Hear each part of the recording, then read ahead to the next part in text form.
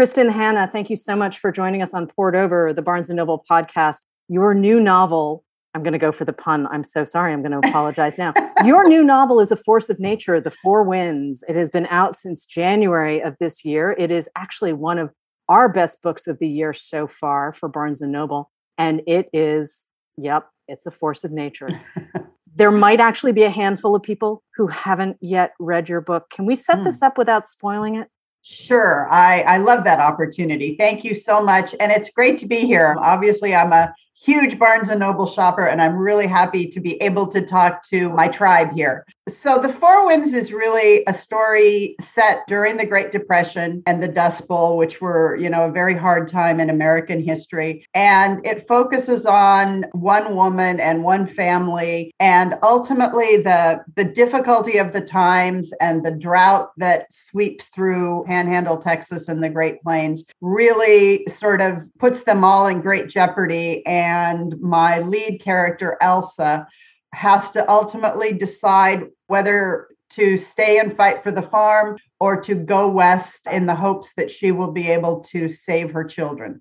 It is an epic story, and Elsa really finds an incredible amount of strength in this book. She starts out as part of a very cold, withholding family in Texas. She is a big reader.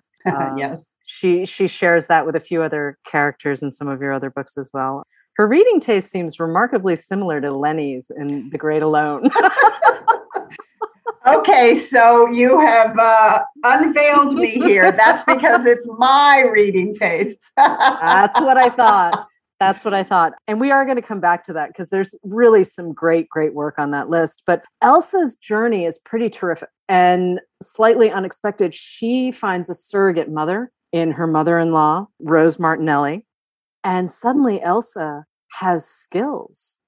She's probably my favorite character I've written to date, with 25 books or something. That's really saying something. Mm-hmm. And I think it's because her journey is just so beautiful. As you say, she begins in this family where sort of her self-esteem and her feeling about her own worthiness have been squelched. Mm-hmm. And she, like all of us, believes what our parents and our peers say about us. And I think that is a journey that all of us have to undertake at some point, to get out from under the who we are and who we thought we were in our journey of selfhood. And so she ends up becoming a member of the Martinelli family by marrying into it. And that is really the beginning for her, the first time that she is loved and valued. And I loved the relationship between Rose, her mother-in-law, and Elsa, as Elsa begins to come into her own and to realize that she does have value.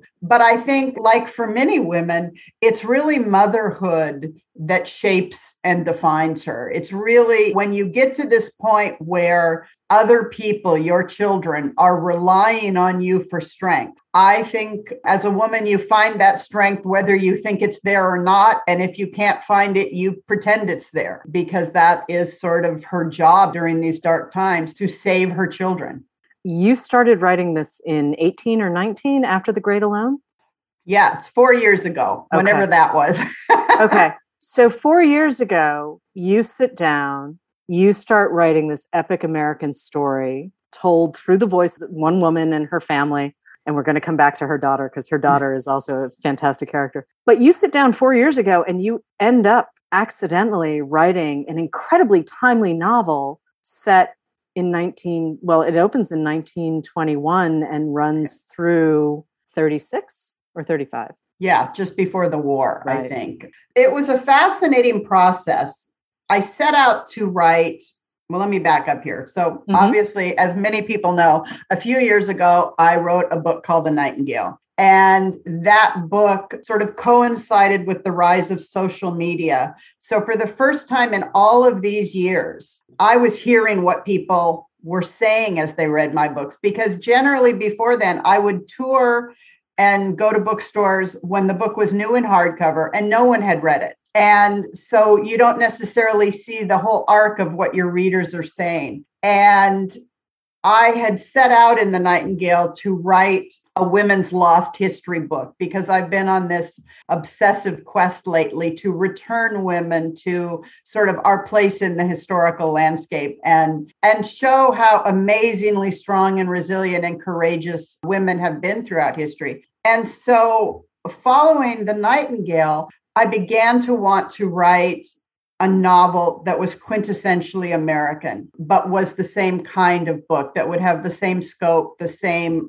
grit and impact on women. And so I began looking through American history. And what I'm really looking for when I write a historical novel is a time period that both feels unexplored to me, or a story that feels unexplored or unknown, and something that resonates with today, something that we can take lessons from. And so when I found the Great Depression, the Dust Bowl period of the Great Plains was very much similar to a climate change kind of issue, because it had been impacted by man. And then we had the migrant workers and the sort of immigration issue that our country is grappling with.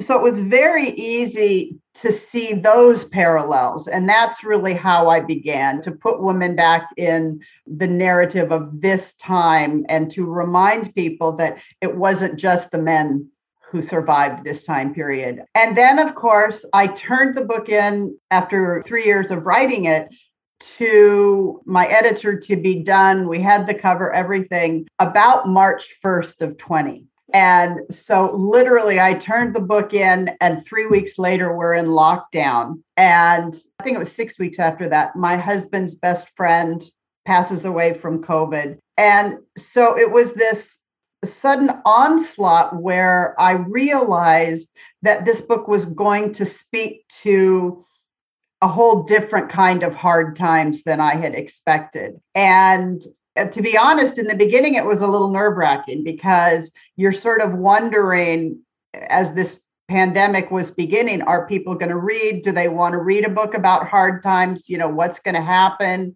But ultimately, I discovered that my readers took away from it the same thing that I did in my research and in the writing, and that is this appreciation for the grit and the strength and the endurance and the resilience of people, and American people in particular. And so I think ultimately it's a very uplifting message, and I think it puts a lot of the pandemic in perspective as well. And as much as it is Elsa's story, you're writing about community in a couple of different ways. There's the community that Elsa leaves behind in Texas when she joins the Martinelli family. Then there's the community that she builds with the Martinellis and other farmers, and what that looks like. And then when she and her children leave for California, because they have to for her youngest son's health, and also for work and for the future, they become part of a community in this roadside, what should we call? It was a ditch bank camp when the people first came west like that. There was nowhere for them to stay. They didn't have the money to stay anywhere. Most of them, like my character, well, not most, but many, had been farmers, and the drought and the falling crop prices and everything had sort of destroyed them economically. 13 million people were out of work. And so they are living in these terrible conditions when they get there. And yet I tried really hard. Elsa makes the first real friend of her life there, and sort of understands how a girlfriend can lift your spirits and keep you standing, and how we stand up for each other and help each other. And I think that, one of the messages of the book that, again, going back to the pandemic and not knowing what it was going to be, but one of the messages of the book is one of simple kindness. This message of be kind to each other, because you just have no idea what someone else is going through at any given time. And I think that's a message that we need right now. We need to remember to accept each other and be kind and listen to differing opinions, and just be our best selves instead of our worst selves. And care for one another.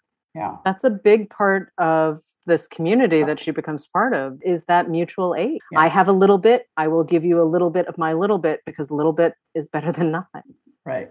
When you're setting out to write a book like this, and you're covering more than a decade in this family's life, and actually there is an epilogue in Four Winds set in 1940 where we get a really nice moment with a family member. How do you start the research for a project like this? It's a fascinating process, the research, the formulation of the idea.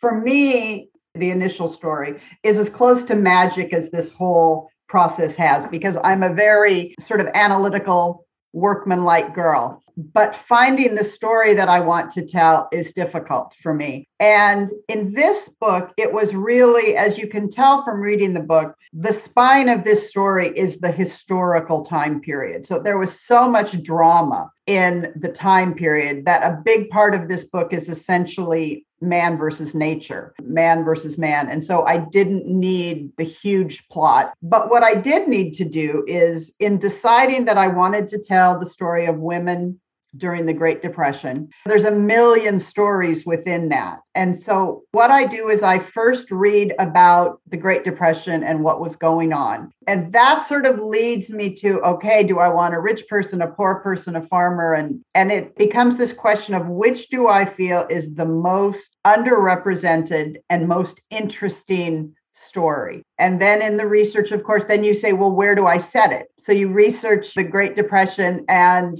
I came across the Dust Bowl. And, I'll tell you, as a girl from the West Coast, I knew almost nothing about.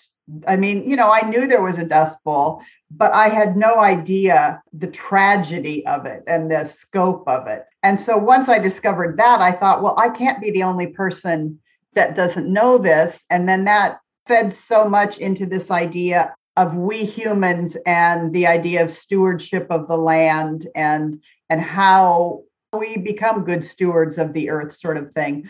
And so then it just goes from there. So if I'm the Dust Bowl, then after I've done all the major research, I get to the memoirs. That's really sort of the bread and butter. I remember reading memoirs of a woman who said, the dust storm hit and centipedes and spiders crawled out from the walls of their house. And I thought, that is just too cool not to put in a book. So that's what it is. It's then my job is to take these hundreds of hours of research and basically make sure that you know as much about this time period as possible at the end of it, but you have been entertained along the way. And invested in the characters. I was really, really invested in Elsa and her daughter, Loretta, who is an adolescent. She's 12 when the bulk of the book happens, and anyone who's survived a 12-year-old.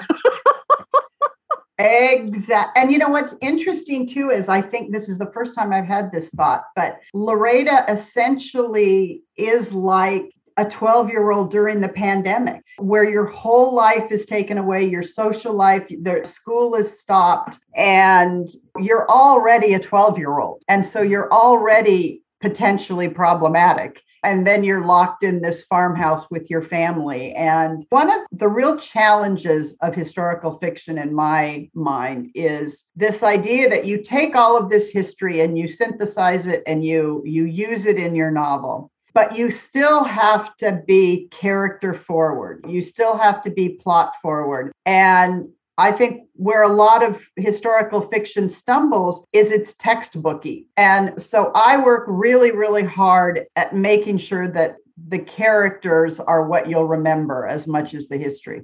I think readers of The Nightingale and The Great Alone would certainly agree that you have done just that.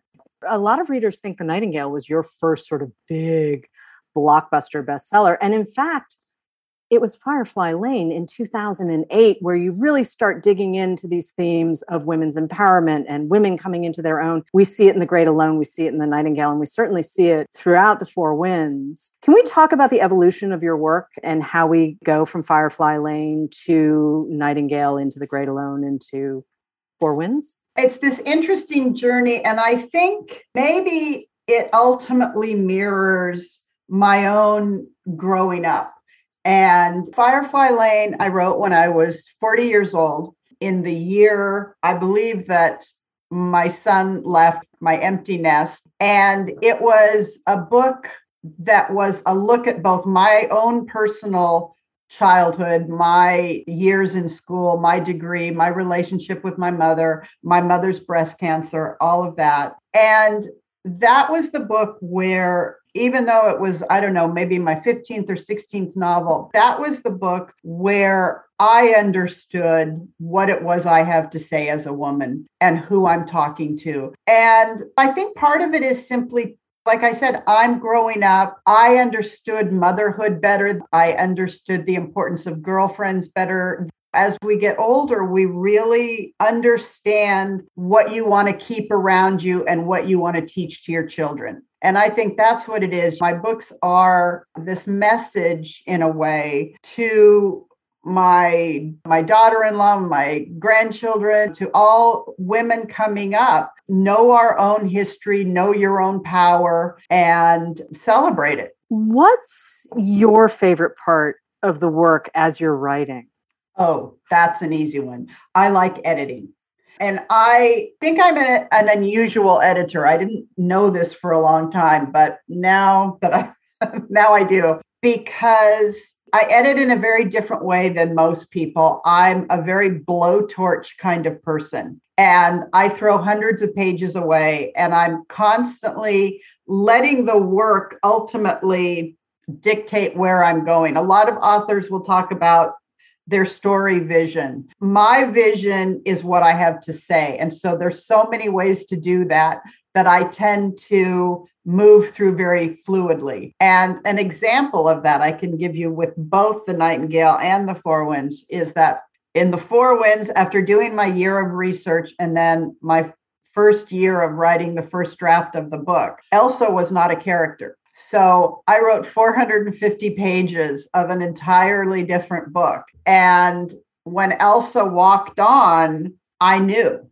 I thought, this is something special. And then, of course, I'm a human. So I thought, ignore that and just keep doing what you're doing. But ultimately, I follow those sorts of things. And the same with The Nightingale. After a year of research and the first year of writing, there was no Vian. It was just Isabel's story. And I finished Isabel's story and I realized that there was too much unsaid. And I had done all this great research and there were other stories out there. And I realized I needed to open it up. And so that's what I do. And that's my favorite part. I'm looking for what's working and I build on that and I throw away what isn't working. That's terrific. You walk a very fine line balancing the emotional payoff of the story and your characters' lives with narrative momentum.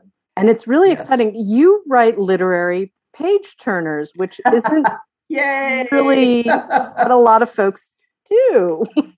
Well, and I've had a chance to study this phenomenon up close and personal. And it's interesting to me because if I get a criticism routinely, it is that my beginnings are slow. And I have come to accept that maybe that is true. But the reason they're slow is I am taking a lot of time to make sure you know Elsa or Vian or Lenny inside and out. You know everything they're thinking, you know their feelings, you know what drives them. And so then when at about page 100, when the book starts kicking into high gear and the stakes become increasingly higher, which is to me sort of the definition of commercial fiction, you are so hopefully invested in these characters that what happens to them really matters. And so that's the way I do it. I don't know how other authors do it, but I just take the time to really create and layer a character. And then I tend to put them through impossibly hard times to create who they're going to be and to watch them form in front of you. In your last 3 books, you've gone from World War II France to 1970s Alaska, and not cruise ship Alaska, frontier Alaska. You have to have a place to store your food and you need to know how to make your own food. This is not a condo on the bay, Alaska. No. To America during the Great Depression and the Dust Bowl. Was there something you learned between each of those books that you took to the next one? Or did you simply decide this is the story I feel like telling now? That's such an interesting question. And I don't know that I've been asked that before.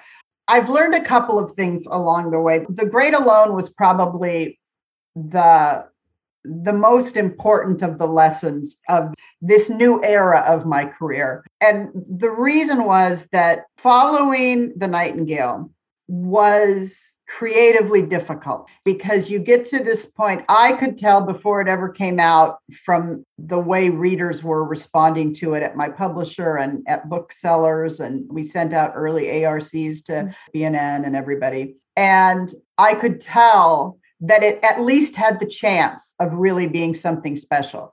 And so I'm enough of a realist to think to myself, okay, now I have to write something that cannot be compared to The Nightingale. Everybody said, write another World War II book. Hey, write a sequel. And I did not want to do that. And so what I did was I made this decision to write a book that was completely out of my wheelhouse. Well, it was a domestic thriller, essentially. And fortunately, The Nightingale did so well that nobody was asking me for another book anymore because it just kept selling. So I ended up having what writers never get, which is time to have an emotional meltdown. And what I did was I basically wrote a version of The Great Alone that wasn't me and didn't work. And I knew it didn't work. And I knew it didn't work because I'm a huge thriller reader.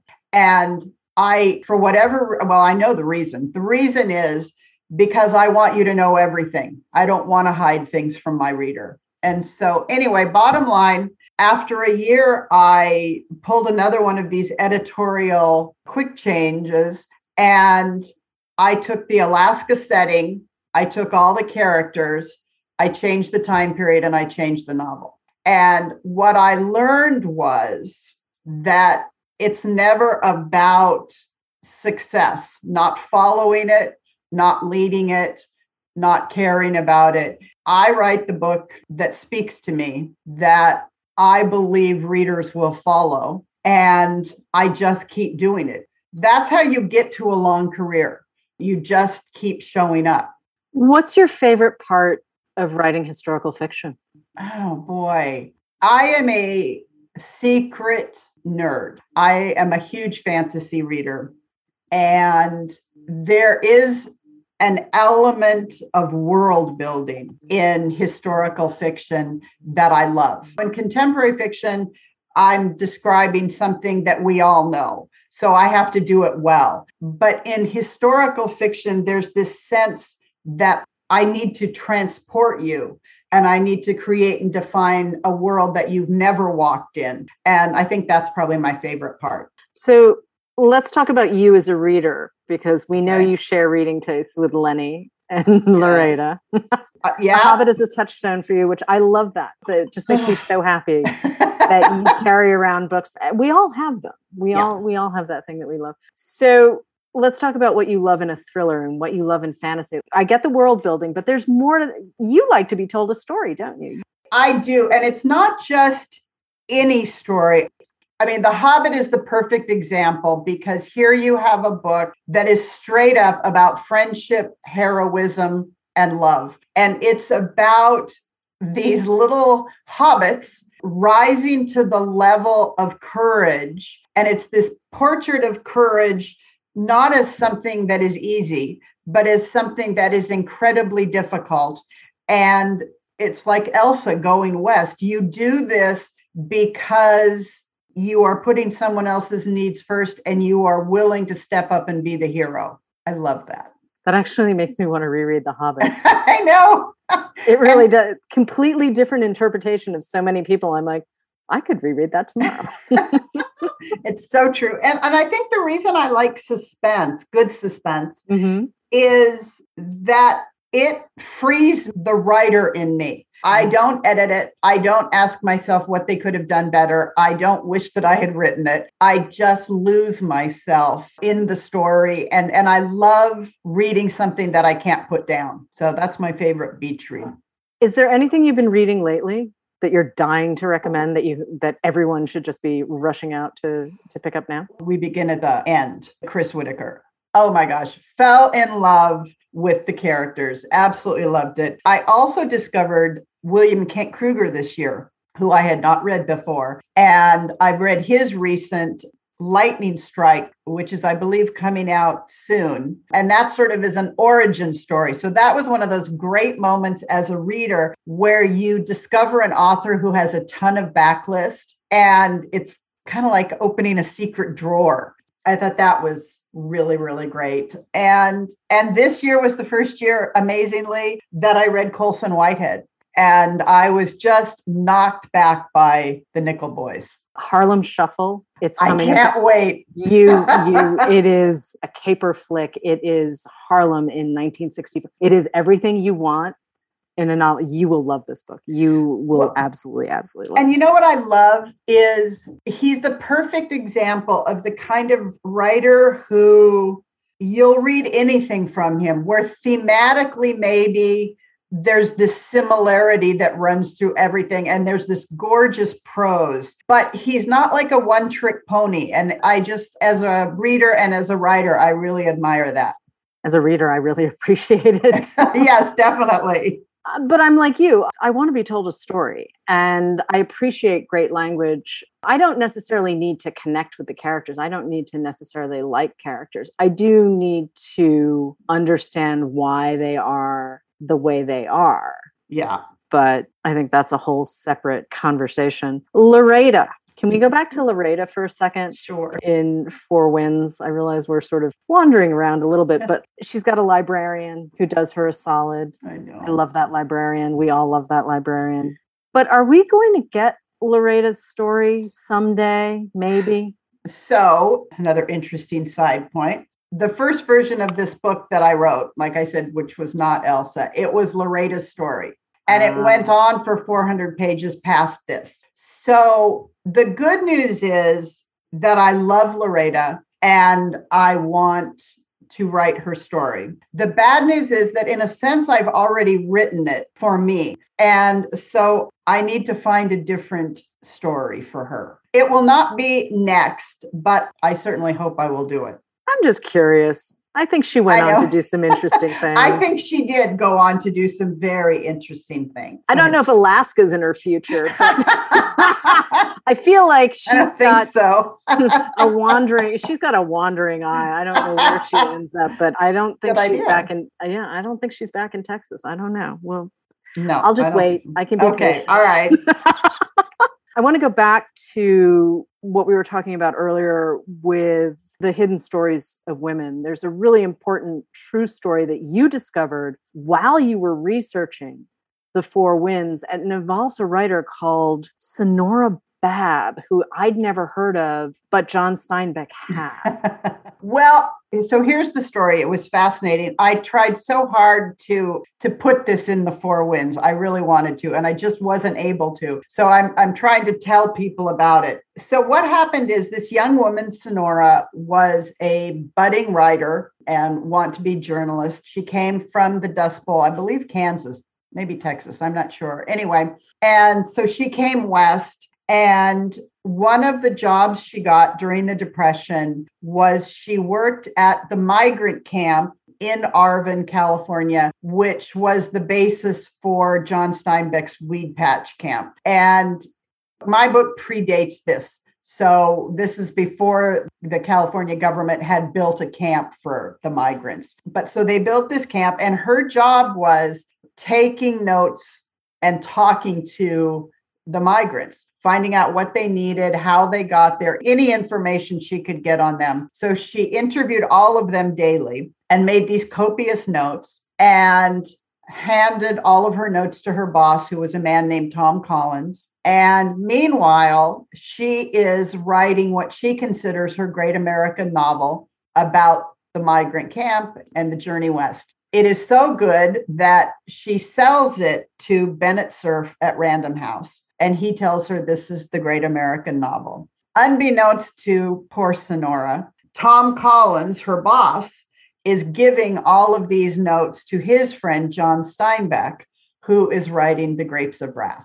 she is just finishing her novel, which is called Whose Names Are Unknown. And The Grapes of Wrath comes out and is an instantaneous hit. It is such a big hit that everybody from Bennett Cerf all the way down in New York says to Sonora, your novel will never be published. And it is not published, in fact, until, gosh, I want to say 2006. I'm not sure. But all of her original notes are at the Harry Ransom Center at the University of Texas in Austin. So I was able to read all of them. And it's sad in so many ways because her book is so different from The Grapes of Wrath. So they wouldn't have been competing anyway. I just heard from somebody online, I think, that they've just republished Whose Names Are Unknown. It was out of print when I was researching, but I think it's back in print now. That's really exciting. What do you want readers to take away from your books? I mean, we sort of touched on it a little bit. You know, that's an interesting question. I don't know that is up to me. And I don't know that that's something that I set out to do. It's much more for me a deep dive into these times of history for me, because I am interested and I want to know this. And I would say what I love to hear most from readers, honestly, is I couldn't put it down. So I am, like you said, I am trying to write a page turner. Obviously, I want to write it as beautifully as I can, and I want it to have meaning, and I want it to educate people and inform people, and I want it to be memorable the way great books are. And, you know, I've seen that a couple times in my career, books like Firefly Lane, books like The Nightingale, The Great Alone, even, where it becomes a part of the fabric of the reader. And that's an amazing and remarkable thing. It's kind of lightning in a bottle. I love it. What's next for you? Well, you know, interestingly enough, as a sort of serious writer girl who's been doing this a long time, I had sort of an unexpected difficulty with the pandemic. I was not as prolific and as focused as I like to be. And so it took me a while, you know, like I said earlier, the magic is the idea. It took me a while to find the story that I wanted to spend 3 years on. And so I have finally done that. I've finally started writing again. But since I have no idea what the book is actually going to turn out to be, all I can say at this point is it's another American novel that is sort of another look at women's lives during a very formative time in American history. Oh, that's really exciting. It is. Is there anything we missed for Four Winds? There's so much I don't want to give away because I think it's really important for readers to travel with Elsa. Yeah. I'm a big believer in not spoiling stuff I appreciate for other readers, that. right? It's just kind of like that's the fun of it. I love calling it a literary page turner because I think that's genius. So thank you. I'm quoting you from now on. Feel free, because that's honestly, I went back and I reread Nightingale and I reread Great Alone, hot on the heels of rereading Four Winds. So I spent a lot of time with you in the last few weeks. And but here's the thing. It's delightful because the pages fly, and they fly in a way where I'm still invested in the story. That's amazing. I appreciate a good thriller. Don't misunderstand me. I mean, I'm happy Me too. I'm just a big book nerd. I mean, I'll read any. But to be as invested in these women and their dudes, because I do think of them as the women sort of first, and the dudes, they're not peripheral. They're not. No. But the women are the ones who are undergoing the biggest transformations.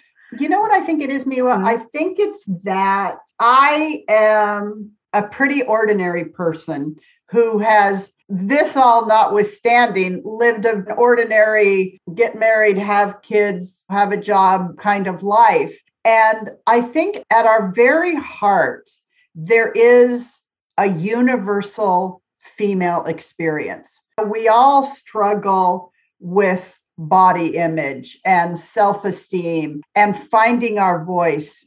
And Elsa's the best example in my whole career of a woman finding her voice, being silent in the beginning, and in the end, learning that her strength is sufficient not just to stand up for herself, but to stand up for others. And I think we women, well, I should say I personally still struggle with conflict, with standing up for myself, with fighting my own battles. And I think it's so important to pass this along. And I think that's a big part of the appeal of these books is these women are learning to stand their ground.